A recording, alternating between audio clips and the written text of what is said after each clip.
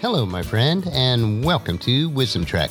I am Guthrie Chamberlain, your guide to wisdom and creating a living legacy.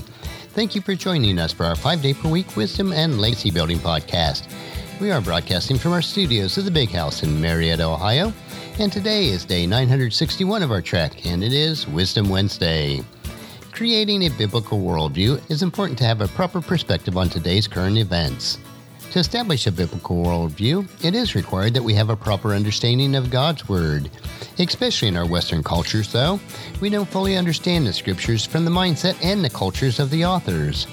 In order to help us all have a better understanding of some of the more obscure passages in God's Word, we are investing Wisdom Wednesdays reviewing a series of essays from one of today's most prominent Hebrew scholars, Dr. Michael S. Heiser. And he has compiled these essays into a book called I Dare You Not to Bore Me with the Bible. If we are not studying God's Word regularly and living by its precepts, we may have a very tainted perspective of God from some of the Old Testament passages. Today's essay, we will explore the bizarre visions for the worst of times. We are prone to make assumptions about God and His favor toward us when life has us down due to sin, mistakes, or incomprehensible circumstances. Of all the scripture passages that we might turn to during these times of grief, the bizarre visions that open the book of Ezekiel would not register high on our list. However, reading this passage in its original ancient context in mind reveals a powerful message for its original recipients and for every believer since. The first section we want to look at is the Babylonian context of it. If you have never read the visions contained in the book of Ezekiel, it is an unusual and fascinating read. Ezekiel had his visions while he was in Babylon as one of the captive exiles, and this is noted in Ezekiel chapter 1, verses 1 through 3. Comparing his vision to the Babylonian iconography reveals that Ezekiel saw a divine throne chariot of the heavens, widely described in the ancient biblical world. Just as human kings had chariots, so did the deities of those worlds. It is said that the deity would traverse the heavens in his chariot throne, inspecting his domain and exercising authority over it. In Ezekiel's vision, this throne sits above the surface of the expanse, in Ezekiel chapter 1, verse 26, which is the same word used in Genesis chapter 1, verses 6 through 8 for the heavens. Psalms chapter 29, verse 10, and Psalms chapter 150, verse 1 also gives us a snapshot of God's abode. Back to the divine throne, though, Will supported this chariot throne, along with 4 unusual creatures identified as cherubim in Ezekiel chapter 10, verse 4. Each creature had 4 faces, one of a human, a lion, an eagle, and an ox, as described in Ezekiel chapter 1, verse 10. Next to each cherub were 4 gleaming wheels, which is described in Ezekiel chapter 1, verses 15 and 16. These wheels were set on edge since they were described as tall in Ezekiel chapter 1, verse 18. They had wheels within the wheel. That is, each one had at least one concentric circle within it.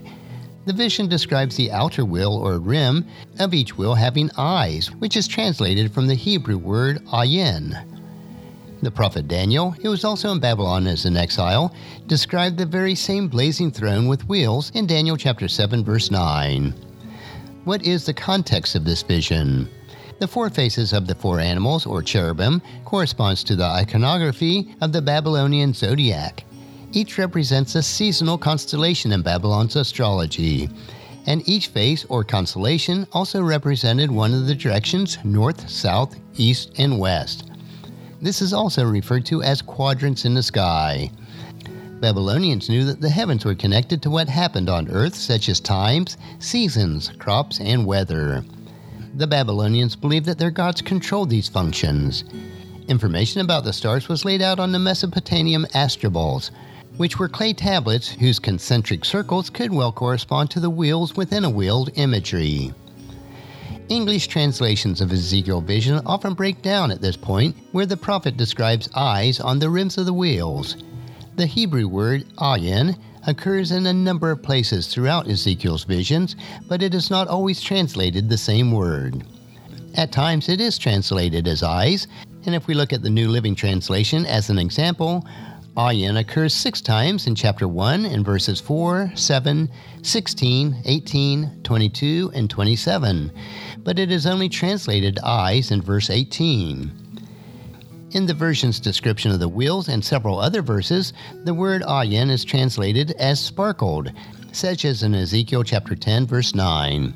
Since ancient astronomical texts commonly describe shining stars as eyes, the Hebrew word ayin can refer to stars or their sparkling appearance. Many translators miss this possibility, failing to consider the astronomical context portrayed by these four faces.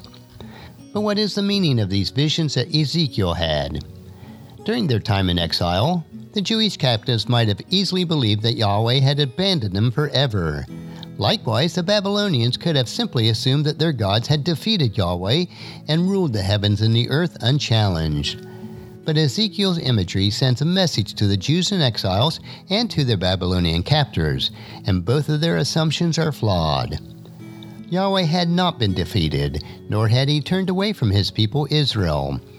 He remained seated in his chariot throne at the center of his domain, which is the entire cosmos.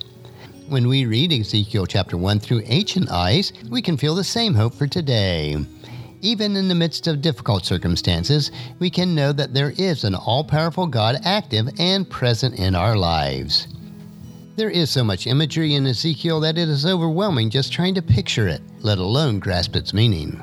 I encourage you to invest some time studying Ezekiel's vision and considering the great God who reigns from his throne chariot. Ezekiel chapter 1 verses 26 through 29 is just a glimpse of his splendor.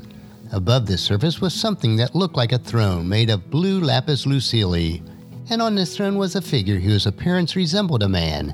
From what appeared to be his waist up, he looked like a gleaming amber, flickering like fire, and from his waist down, he looked like a burning flame, shining with splendor.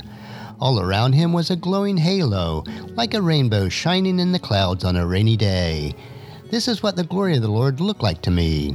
When I saw it, I fell face down on the ground, and I heard someone's voice speaking to me. Well, that will wrap up our essay for today. Next Wisdom Wednesday, we will continue with the Old Testament as we look at Dr. Heiser's next essay titled, Answers from the Dead Sea Scrolls.